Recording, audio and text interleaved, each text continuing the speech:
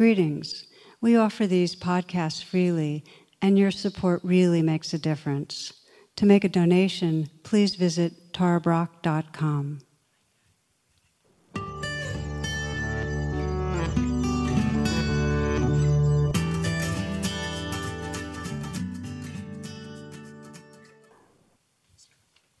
Welcome, namaste, greetings, friends. Glad you're with us.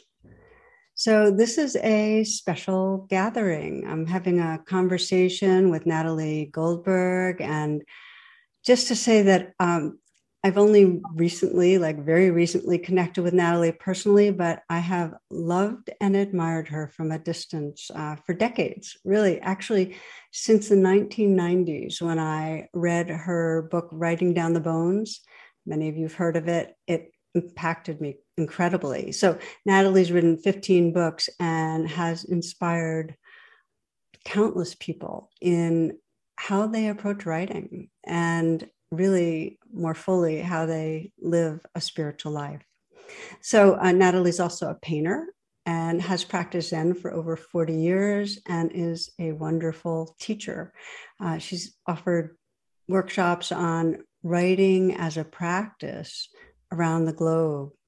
So Natalie, on behalf of our community, a really big, heartfelt welcome to you. Thank you. I'm actually thrilled. My little heart is pitter-pattering because likewise, I've known about Tara forever. And I've heard she's a really good teacher, which is so important to me, and that she's a fine meditation teacher, and she doesn't skirt around psychology, that she's deeply rooted in it.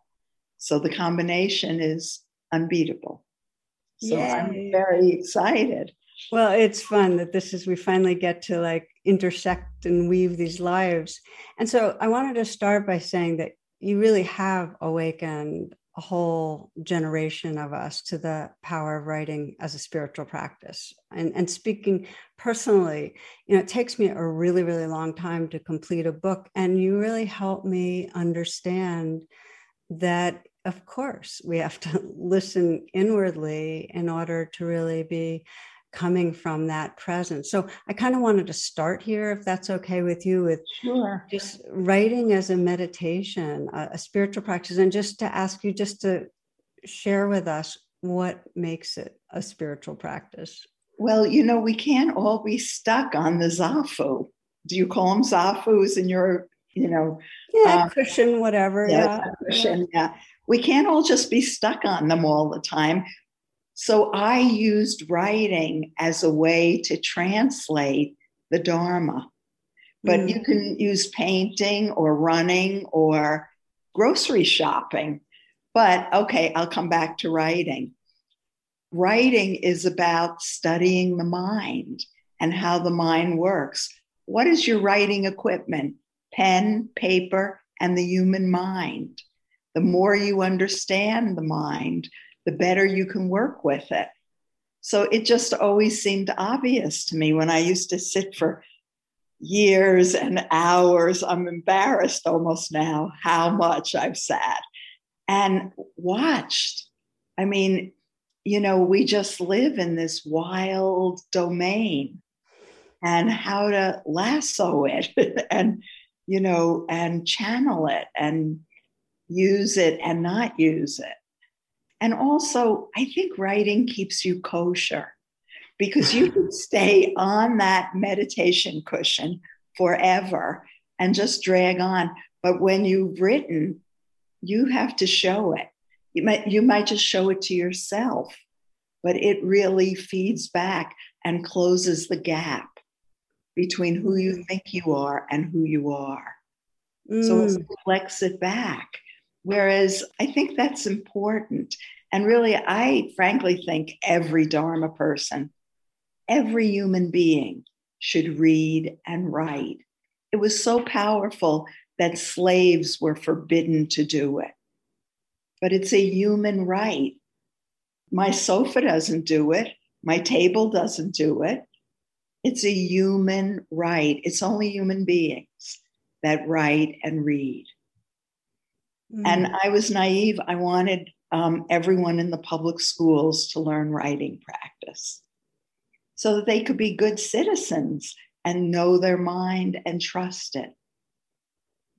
So, your teachings continue to be really relevant on this. Like, I run into people all the time, and I recommend to people all the time for just what you're saying, that there are so many ways of waking up, and that writing is such a natural way of kind of getting a mirroring of where we are, and then to keep refining that mirroring and come more and more intimate with what's right here. And I wonder if you might just share a few of the basic tips. Like, you do these workshops, people come away so alive with it. What are some basic tips for people that just want to say, okay, I'm going to see what it means to have writing as a practice? Get a cheap notebook, nothing fancy, because if you're fancy, you get scared. I just get spiral notebooks in the pharmacy and CVS usually, because they stopped smoking. At a great expense, they stopped selling smoking, anything having to do with smoking. So get a cheap spiral notebook and a fast-moving pen. But Natalie, what about my computer? Leave it alone. What if you're backpacking? You want always to be available. Keep it fundamental. Get a fast writing pen, because your mind is always going to be faster than your hand. And then just go. And just like meditation, you sit for 20 minutes or half hour. Well, at the beginning, you might write for 10 minutes. Go. And I really like no topic and just go with your mind. But people get nervous. So I'll give you a topic I'm thinking of. And every time you get stuck, come back to I'm thinking of. And keep your hand going for 10 minutes. It could be just junk. But that junk is your mind. It's all your discursive thinking, yada, yada, yada. Many people don't know they even have that until you start writing. But if you keep writing, the mind will settle. Like shaking up vinegar and oil, the vinegar drops and the oil becomes clear. But you accept your mind wherever it is. And then do another one. I'm not thinking of. And that gets to the underbelly. That's very simple. But with just that, if you keep practicing, I'm looking at, I'm not looking at. I remember, I forgot. So just a question about writing and versus computer, because that really struck me. Yes, if I go backpacking, I'm not going to have a computer, but also, is there something just about the movement of the hand and connecting more physically with your pen and your paper that kind of helps you be more embodied in some way? Yes, I think so, because writing, if you were lucky in school and they taught you penmanship, the pen and the hand, it's all connected. And actually, when you were young, learning penmanship, it builds your character. That's why they should not do it in the schools. It's very important. But some people are just, Natalie, I have to do computers, especially younger people. Okay, watch. It's a different physical activity. Yeah. Not good or bad, but a slightly different bent of mind comes out. That's okay. But especially if you work and have a job that you use a computer, do handwriting for writing practice, because it signals your mind that you're going to a different place. That's so valuable what you're saying, because I notice the different mood I'm in. I get a little regressed when I'm handwriting because it comes from an old era of my life. I just don't do it very much, but that's exactly right. I want to disrupt my habitual state. And sitting in front of a computer and moving my fingers on the keyboard puts me into a certain more left brain state, and writing shifts it. But, some people, I accept it all because, I've had to deal with everything. But there's something else fundamental. You think you're going to have electricity forever. The way things are going, we might not. That's right. You know, your computer might fall apart, but paper and pen, I hope, will still be around. May it be so. Very fundamental. Don't get fancy. Sitting, you can do no matter what. So the next step, you can write and read.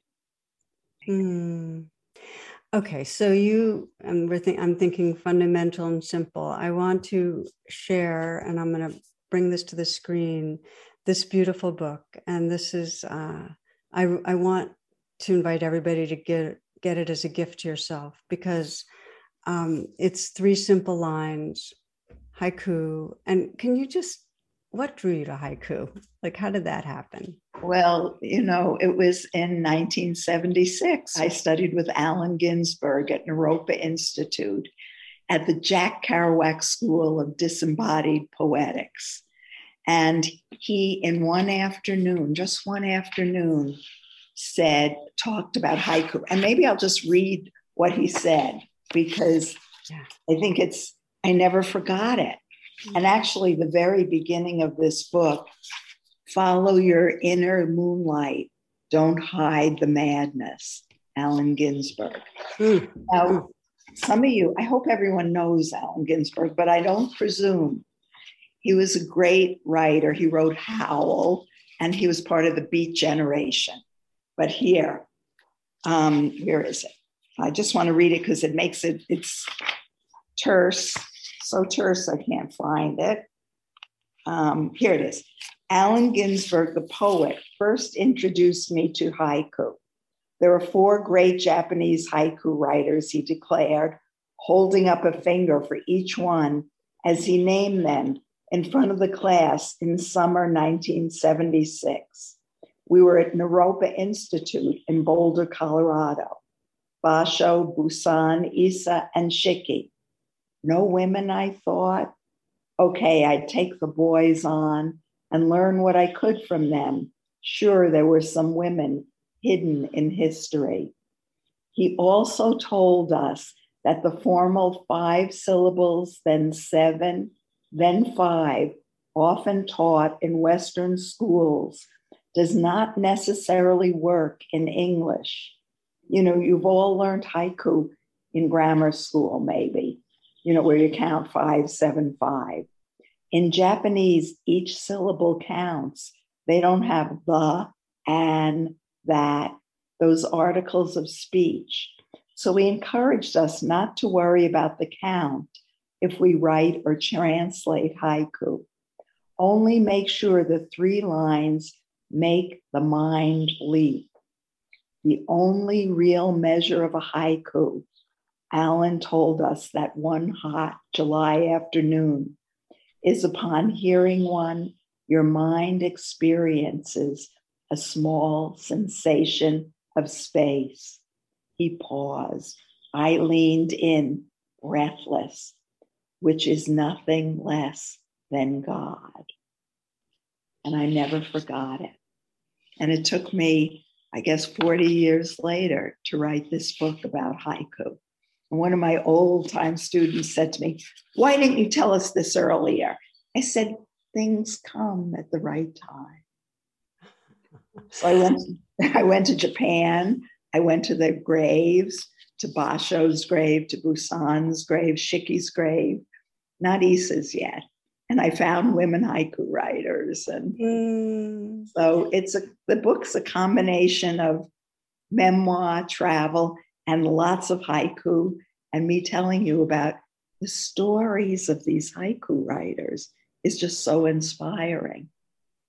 Amazing stories. And I want to share with you that I plucked that exact quote from your book, that if you weren't going to say it, I was going to say it, which is basically the only real measure of a haiku is upon hearing one, your mind experiences a small sensation of space, which is nothing less than God. So again, you're studying mind. And at first, sometimes you'll hear a haiku, it'll go like this, huh? Oh, Huh?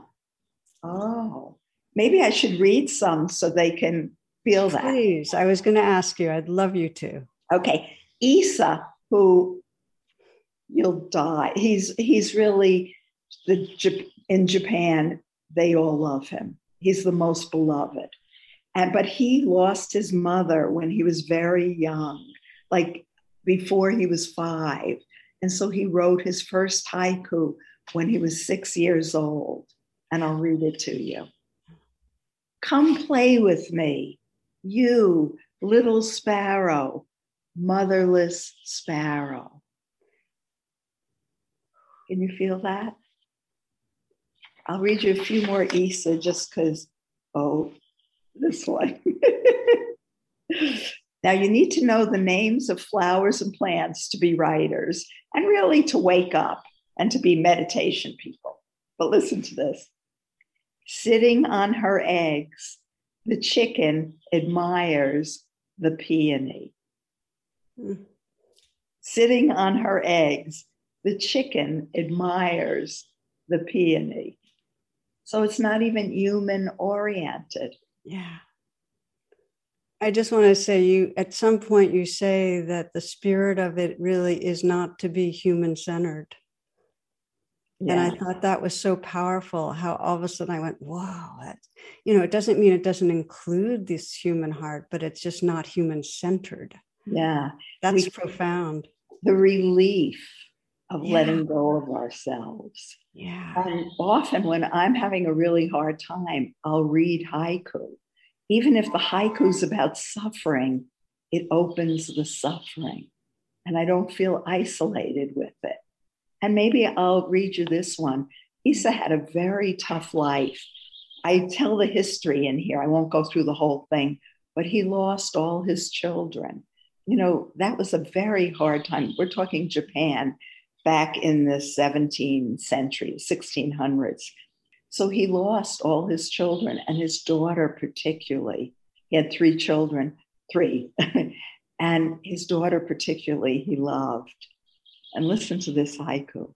In a dream, my daughter lifts a melon to her soft cheek. I'm going to read it again. In a dream, my daughter lifts a melon to her soft cheek. So in his deep suffering, he was also able to empty himself in a way and write about a dream and about his daughter. I'll read you another one. Oh, autumn winds, tell me where I'm bound, which particular hell. He has a great sense of humor and he really knocks you over the head. I mean, I got to behave myself because I will nonstop read to you about it. Here's one more by Isa, okay, and then we could go on. Who can be a stranger under the cherry blossoms? So he had a very tough life, and yet he showed up. He became a haiku writer and kept writing. And I do want to say that all of these people did spend some time in a monastery, but they don't identify as Zen. Their practice and their path is the way of haiku.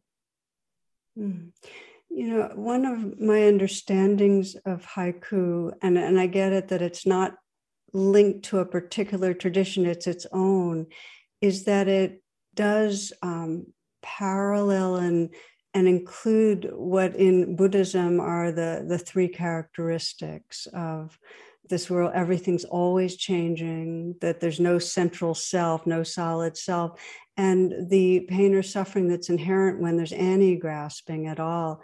And I love what you said, Natalie, about how even the suffering in a haiku helps us transcend suffering, because in the moments of actually becoming aware of it and naming it and being intimate with it, there's an opening to a larger presence and a shared presence.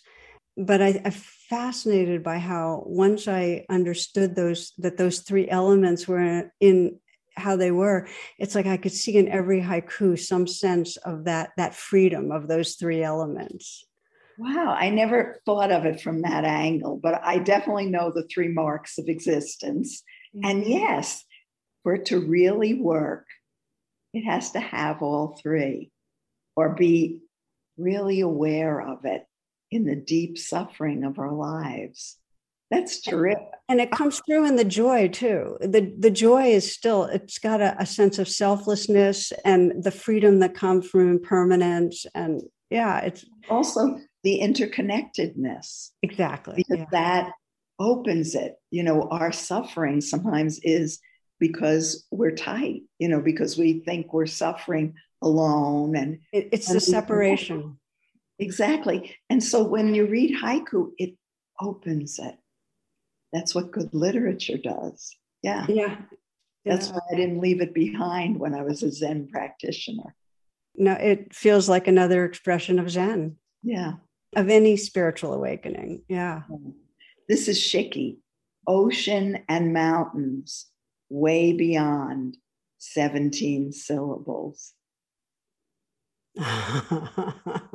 That's great.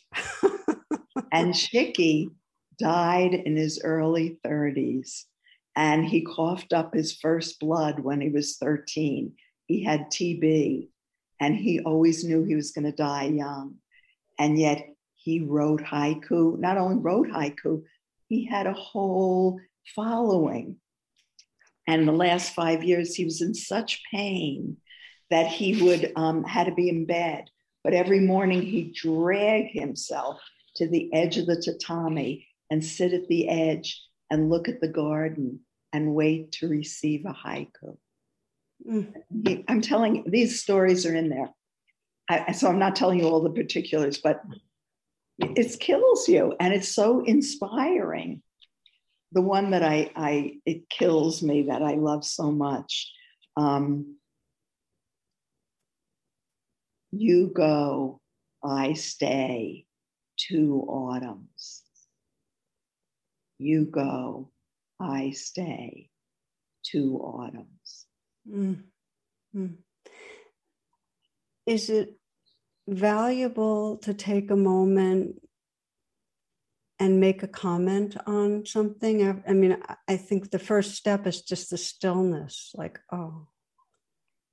Yeah, I want to make sure that people feel the leap.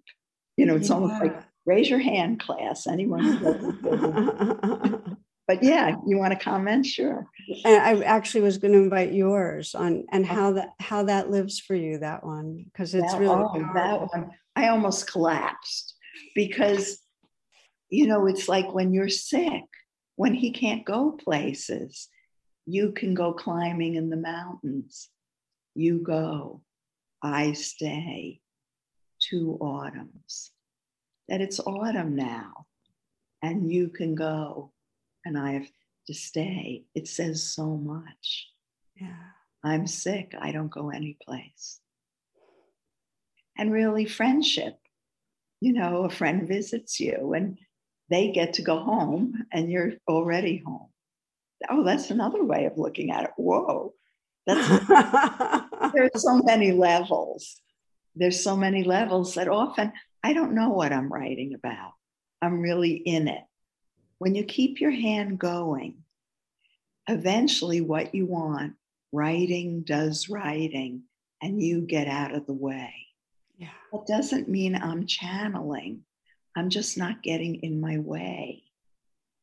That's exactly, I mean, what you just said, I'm just not getting in my way.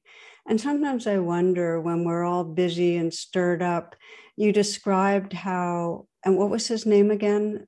The one, Shiki? Shiki or Isa. Shiki. Like that.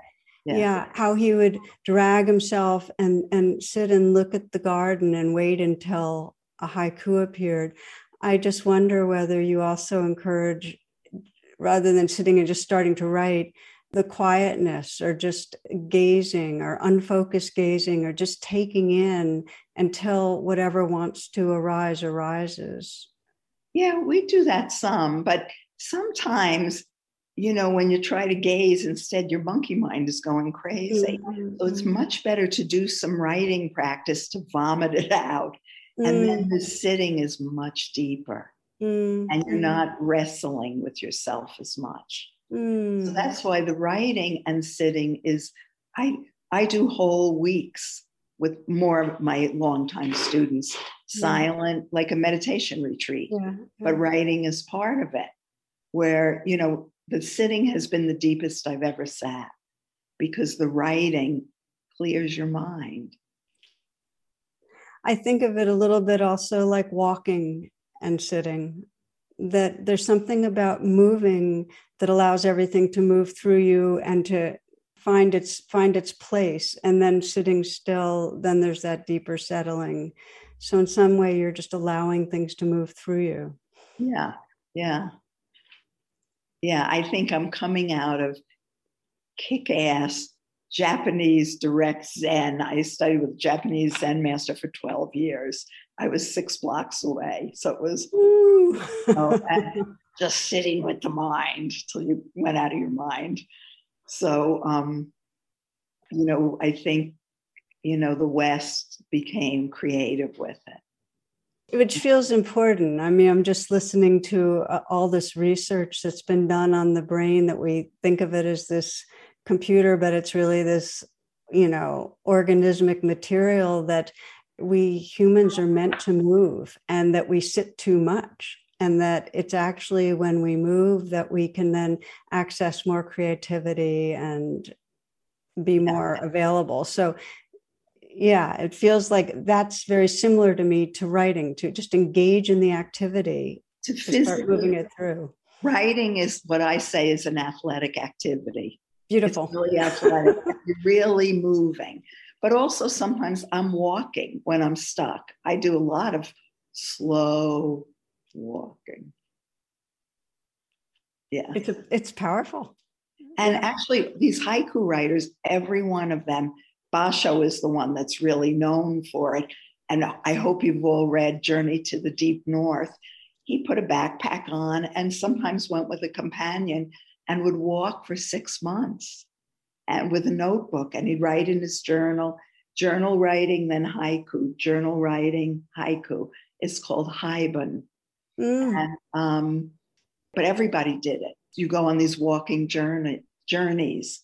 Now, the indication, walking Journey to the Deep North, which is the translation of Basho's, the Deep North indicated the darkness, the uncivilized, the undeveloped. The wildness. Yeah. Your mind. That's beautiful. I mean, it seems that this is universal, what we're saying, that all the poets, I mean, when you look at the biography of most poets, it's walking in the countryside. Yeah, that's right. Yeah. This was very formal as the way of haiku. Yeah. Understood. Exactly. They didn't think you were weird like they do here in this country. It was integrated into the society and understood. And actually, when you talked about the 3 marks of existence, that is somehow integrated into Japanese society. Mm-hmm. And Harada Roshi, who I write about in here, when he read the book, he doesn't speak English, but I sent it to him. He really wanted it. I overnighted it when I got it. You can imagine, to Takayama, Japan, how much it costs. But he wrote, my friend who translates for me, he understood the complete book. And I said, you don't speak English? He said, I read what I cannot read. And he told Mitsue, he said, she got it. She got Japan Zen. And I think what he was meaning is it's in the society. It's not separate. Yeah. I'm thinking of this. I mean, the book has a beautiful way of describing your pilgrimage, and you do it as a meditation. I mean, there's so much just present moment awareness. You're a good writer. It's really, you do it beautifully. That's the best thing you could say to me. Yeah, well, I mean, I get moved. So Thank I you. have a couple of questions. And one is, did you plan the book before you did this recent journey? Did you plan to do the journey and turn it into a book, or did the book come out of the journey? The book came out of, I started to write after the first one that I went on the trip with Joan Halifax and Kaz Tanahashi. When I came back, I wrote about 20 pages, and then I got cancer. And so I put it aside. And while I had cancer, I wrote The Great Spring because I practice. When you have cancer, you brush your teeth because you do that you do it as a habit. Well, I write. So I wrote a book while I had cancer. When I knew I was going to survive, I wrote another book about cancer. And then when I was done, I went back to what I began before I had cancer. So I could almost say, see, I got to write it. But it was very hard. I don't know that I'm writing a book. And so I hoped that the writing was shitty so I wouldn't have to write the book. But I read that 20 pages and I thought, oh, it's really good. I got to do it. And I did a lot of research. I read about 50 books. I went to Japan a few times. I had to find their graves because I visit graves of writers and painters that I love, sort of an homage to them. And I didn't know what I was doing till about a month before the book was done. I had all this writing and I didn't know where it was going. And then I wove it together like a braid. I have to hang out in don't know mind for a long time when I write a book.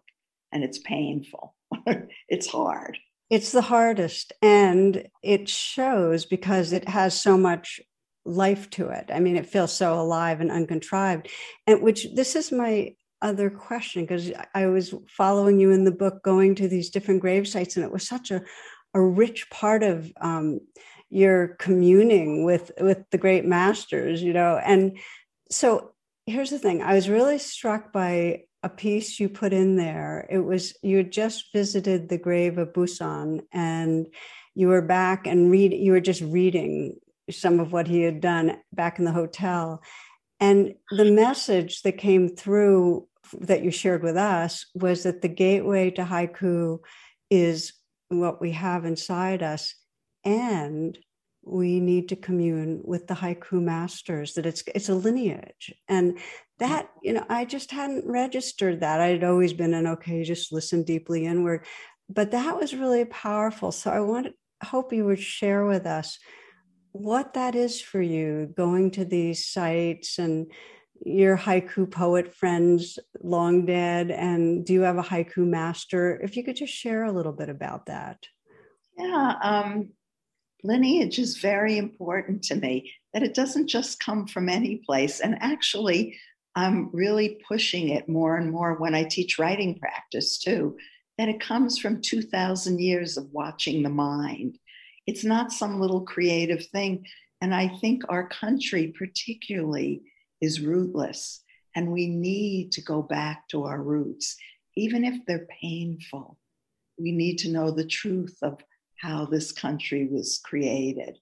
So I have that in writing, and also with the masters, why I went back. I wanted to begin, who were these people? And I think I wanted to find a lineage of writing that was way back, really old. And so I went, Basho was the first one. It was used mostly, those haiku was used at parties as very funny things and to flirt. And he's the first one who made it a serious practice. I wanted to understand that. And then sure enough, when he died, it went right back to being fun. Then Busan came in. It was handed to us out of much determination and, holding on, not in a bad way, but saying this is a practice and a lineage. So we're not alone. And all we have to do to be part of that lineage is elbow our way in by practice, and we carry it forward. Good or bad, you don't have to be a great haiku writer. They've written thousands of haikus. They're not all good. It's practice.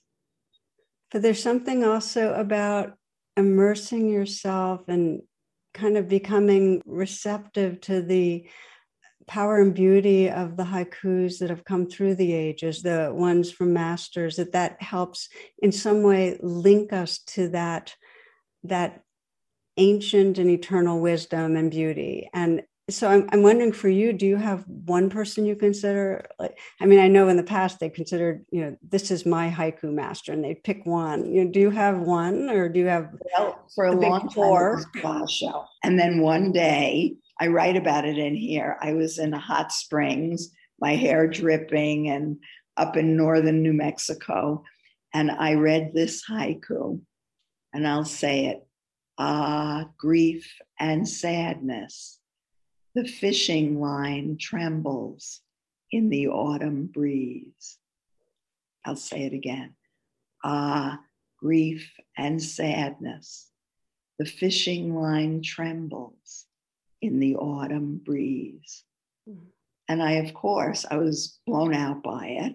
It went all the way down. And I thought, oh, Basho, it was Busan at that moment.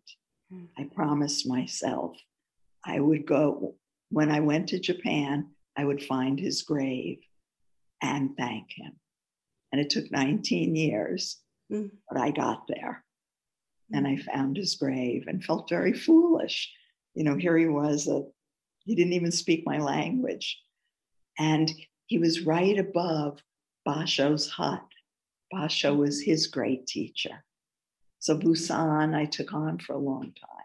Then you don't have to stay with the same one, but study each one and go deeply. Read them, just read them and take them in. Read them and do them. I mean, after reading your book, I just started in. It's been a true haiku party, in the best of sense. I mean, I find that it doesn't matter how bad they are. It's like if I was in a busy metropolis, just caught up in people scurrying around and so on. And it's like all of a sudden looking up at the sky and remembering it's a bigger world, Yes. Even when they don't work. Oh, yeah. And I curated about 100 in here so that you have a really good foundation and you can read them and even take off from them, cheat and take off from them. That's how you learn. When you ride a bike, they usually those training wheels, and then you keep pedaling and then the wheels lift off and suddenly you're riding. I love the way you're saying that, because that was a bit of the flavor I got from Busan, talking about how, immerse yourself and commune with the masters and then they'll disappear. Yeah. Oh, you really got it. Yeah. Yeah. I love that one. That really was very beautiful. And I do want to say again, to those of you who, for this book, the choices that you made, Natalie, there are so many. It was like I just kept having to stop. I mean, it took me a long time because I just stop and go, oh, that one. So I wanted to ask you to share with us a little about your own unfolding in writing haiku. I mean, you described this like oh so human process you went through in Santa Fe with your haiku group there, and the challenges, the triumphs. And I just wanted you to share a little bit about kind of what you've been through. Yeah, it's interesting. People love that chapter, I guess, because I'm such a klutz. I didn't know where the book was going. So I thought, well, maybe I should write haiku. I was really interested in studying the masters, but I thought maybe the book's about me writing haiku. Okay. So I started to try to write them, and my brain immediately, like monkey mind, went, this is the stupidest haiku I have ever heard. I hate you, Natalie. But I knew to keep going. And then I looked up. It turns out people all over the country and the world are writing haiku. So I found, amazingly, in Santa Fe, a group that met once a month. So I contacted them and they said I could come. And you sit there and you read a haiku, you go around with no comment. Then you bring another haiku and they comment on it. So I could feel when we went around, I could feel that it was like a dead fish. It was awful, my haiku, but it was okay. And then they commented on the next one. I said, it's okay. You can rip it apart. You can do whatever you want. They cut my throat. I loved it because I wasn't good at it. And it was so much fun to not know something. I loved it. I really fell in love with that group. And time after time, they cut my throat. And I'd think, this one's pretty good. This one will do it. Then I'd bring it in and they didn't even have to comment. I could hear by reading it that it was like, oh, yeah. And then finally, one worked. I was ready to I acted very très casual. But inside, I wanted to do leaps around the room. I was so excited. And I became very fond of everyone. And I write about them. And then some of them would bring haiku that you would die from. They were so good. Like, wow. And I realized they didn't know how good they were, because there's always a gap. And I'd pull them aside later and say, that was fantastic. And I'd say, really? And these were like very practiced haiku writers. We all have gaps. Yeah. And you're reminding me of the power of practicing together. Yes. And I mean it on all levels. I mean, whether it's haiku writing or sharing our joys or sorrows, it's like we enter a bigger world, a more intelligent and true world when we are sharing with others. We're in a kind of cocoon otherwise, Yes. And even though you're alone writing, to be connected to realizing it's in a lineage and you're really writing with many people. Or you're sitting. I sit alone a lot now because of COVID. I usually sit outside because then I'm always the trees and the ground. I'm just there. Even in the cold, I sit outside. I just wrap up and sit outside. But otherwise it's too lonely and isolating and thunk, you don't get anything. And it's not the truth of what we are. We do belong to the trees and the earth and each other. And so when we're in our true belonging, there's going to be a flow. I mean, it's kind of like the intelligence of the universe can flow through us. And also haiku writing is a communal act. The Basho hut that I told you about where Busan was buried above it, his disciples, it was just a dirt pile. They came and rebuilt it, Basho's hut, and they vowed once a year on a weekend to come and drink sake and write haiku all weekend. So people write haiku. It's a very communal act. I love that. So something you said earlier, I just wanted to loop back to, which was about the syllable. It's 3 simple lines. It doesn't necessarily have to be the 5-7-5. Can you just say a little more about how the structure can serve, but also can get in the way? Because you had one line, which is something about, if I only cared about the syllables, I'd have a block of words with no soul. And I love that. Yeah. And there's also some value to, I find it useful to have some container too. So just to speak to that a little. Yeah. Well, in Japan, they do 5-7-5, but each syllable has tremendous weight. We have the, that doesn't have a lot of weight. So you could practice 5-7-5, which is very good, but you could also know that more than that is 3 short lines. But then you think, well, what's 3 short lines? What makes it a haiku? It's that it has that leap when the mind hears it.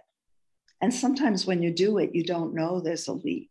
till later on. So sometimes I'll write 10. I'll say, okay, Nat, go, 10 haiku.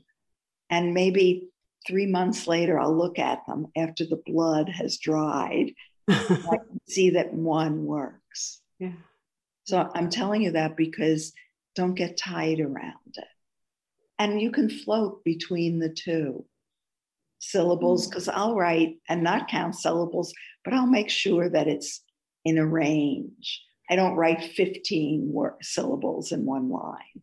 It might be 7, 8, 7. I'm flexible, but not, it does have a certain form. And the form is, even if you're off by a syllable or two, is it still that there's 575 or 686 or 565? Is it still got that shape to it where the middle line is longer? Yeah, I'd say yes. Yeah. Why don't you try for that? Yeah, try for that. But I could, it's funny because the translations don't have 575. In order to really communicate it, the translator couldn't cling to that in English. Yeah, that's important. That's really important, because we tend to be kind of rigid, and I kind of wanted to get a feeling from you of where the fluidity is and also what a wise container is. So that's softness, just a softness. Yeah. Not flabby, soft. Well, maybe you could just say a little bit about what you've noticed, just the way practice always keeps evolving. What's a kind of cutting edge or place of evolving for you in current days? Well, that is quite a question. I've been burning for 35 years. Bones came out 35 years ago, and I've gone nonstop. I've written 15 books. When I wasn't teaching, I was writing a book. I was continue under all circumstances, don't be tossed away, make positive effort for the good. COVID came and it all collapsed. Oh. And I sat in my backyard. Who am I? I have not, and for the first time, I had nothing more to write. Mm-hmm. And I used to complain, why do I have to write another book? But when I didn't have a book to write, that's my real practice. That really makes me face myself. And I didn't have anything. I sat, I was dutiful. I sat, but things really collapsed. The country collapsed for me. I was guided. I didn't realize my grandfather was a Jew who ran from pogroms in the early 1900s. So he always would say, we lived with him, Natalie, you don't know how wonderful this country is. And for him, it was. And so underneath, that's why I'm out in the West. I wanted to be in the gorgeous country. And, I've always known about slavery, and I've had a scholarship program for people of color for 35 years. We always read people of color. I knew all this, but like everything was stripped. I felt betrayed. I felt like we were living in a house that was about to collapse. Everything. And how could I write? What did I have to write about? So it was very painful time.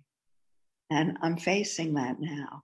And I'm a little embarrassed, but I'll tell you, I drove up to the place I thought I would never go, Ketchum, Idaho. Do you know what's in Ketchum, Idaho, Tara? There's something familiar about it. So tell me. Hemingway's grave, Ernest Hemingway. I wouldn't have known that. He was an early teacher of mine, mentor. I didn't know him, but Movable Feast, for instance, Death in the Afternoon. And he had an awful life, really, and killed himself in Ketchum, Idaho, and is buried there. And I found his grave, and I sat by it, and I talked to him, and talked and talked. And I realized, Nat, this is your path. You're a writer. And I know you want to quit now. You want to find something else, but it's the only thing. you made a vow somehow, someplace, you will continue. So I'm facing into that, but not with the mojo I had for 35 years. And friends say to me, well, welcome, Natalie. Now you know how other writers feel. But I always have this third foot, the Dharma. So it helps. But everything's been torn from me, it feels like. Everything. My great love of New Mexico. It's a good place. Just everything has been torn from me. So I'm in there. I want to thank you. There's always something really precious when there's a sharing that's not, that was last year, but here's what I've figured out. Even though there's something that's evolved, there's some place in you that knows your path is to keep writing, that you're still in the rawness of the uncertainty, of the ripped awayness. And so I'm pausing here for a moment, friends, just to let you know that I lost my internet connection right at this moment of responding to Natalie's powerful personal sharing, which is really interesting because everything got cut off and just living with that energy.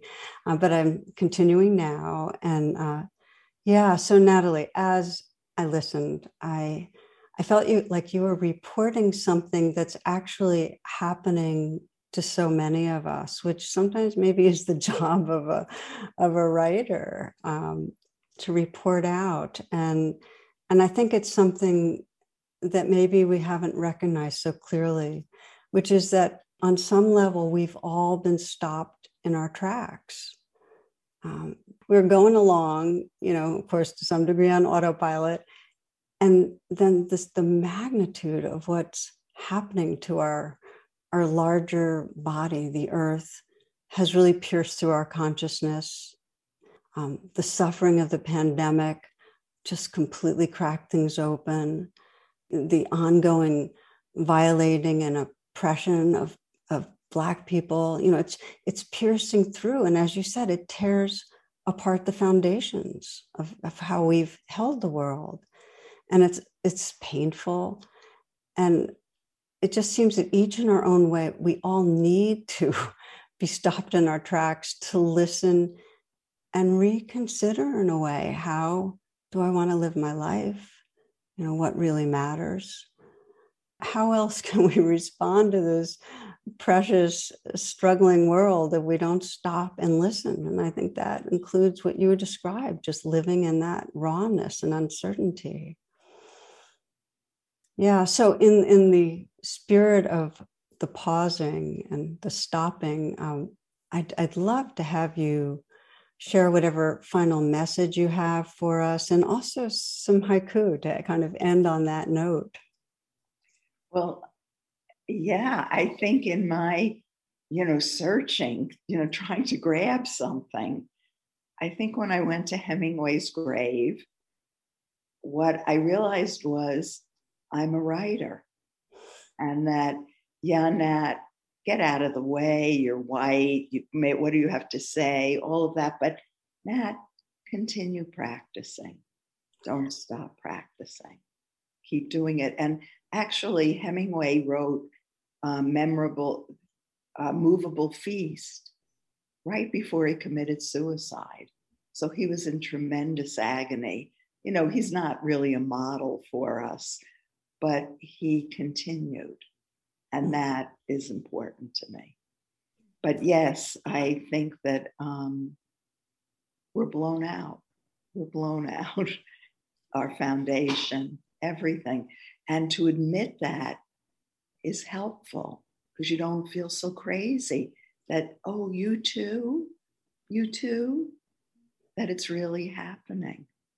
And we're not alone in it. Yeah. Yes, yeah. And what's dawning on me, Nat, write about COVID, write about what's happening. I thought I had to skirt it or something, but that's all that's happening now, not just in the US, all over the world. Yeah. The suffering, it's unbearable to hear the news.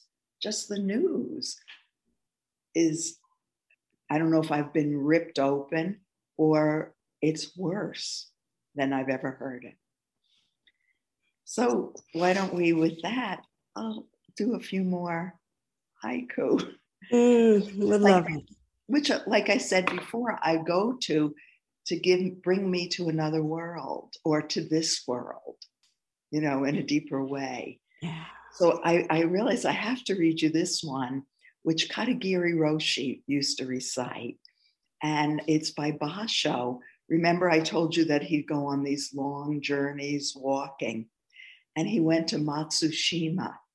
And when he got there, he never wrote this down. It's oral and it's passed on generation to generation. Matsushima, ah, Matsushima, ah, ah, Matsushima, ah, Matsushima. I mean, there was nothing to say. It was so beautiful. In my mind, it was always a huge, beautiful mountain. I went there. I went on a Basho walking tour. It's an archipelago. It's not a mountain. All these years, I said, this is Matsushima. And it was beautiful. But it took me a minute to turn from what I thought it was. So I thought I would read, if I can find them, which you think I would have right here, some Chione, which is a woman haiku writer that I found. And this one, I'm going to read you this one or recite it, if I can remember it. This was an expression of a moment that she had an awakening. And so she wrote a haiku. Now, I love this one. I'm going to say it twice because I want you to take it in. Clear water, no front, no back. Clear water, no front, no back. So here's one when she aged. My energy can only defeat a butterfly this spring morning. And just a few little sexy ones so to tell you, we'll leave with a few sexy things. Is not sex life. And, and that you can tell it's different than the men's writing, the 4 men that I read. Not good, not better or worse, just slightly different. Till his hat fades into a butterfly, I yearned for him. Till his hat fades into a butterfly, I yearned for him. Here's another. Woman's desire, deeply rooted, a wild violence. And here, morning glory. The truth is, the flower hates people. Morning glory. The truth is, the flower hates people. Maybe I shouldn't leave with that, but this was her one. Haiku writers on their deathbed, they write a haiku. Here was one of hers. She wrote several. So maybe we'll end with this. I also saw the moon. As for this world, goodbye. Read it again. I also saw the moon. As for this world, goodbye. Whole worlds in 3 lines. Yeah. I'm listening and feeling like how these move us in ways that, at least for me, my mind can't get it. It's almost this energetic. You feel the space. Yeah, there's not like a cognitive grasping, Yeah, you can't. It's just a mood that takes over with each one. Yeah. Thank you, dear Nat. What a Thank pleasure. Oh my gosh, for all you've shared with us. And I want to thank all of you who are watching, listening, part of this. Wish each and every one of you deepest namaste and blessings. For more talks and meditations, and to learn about my schedule or join my email list, please visit tarabrach.com.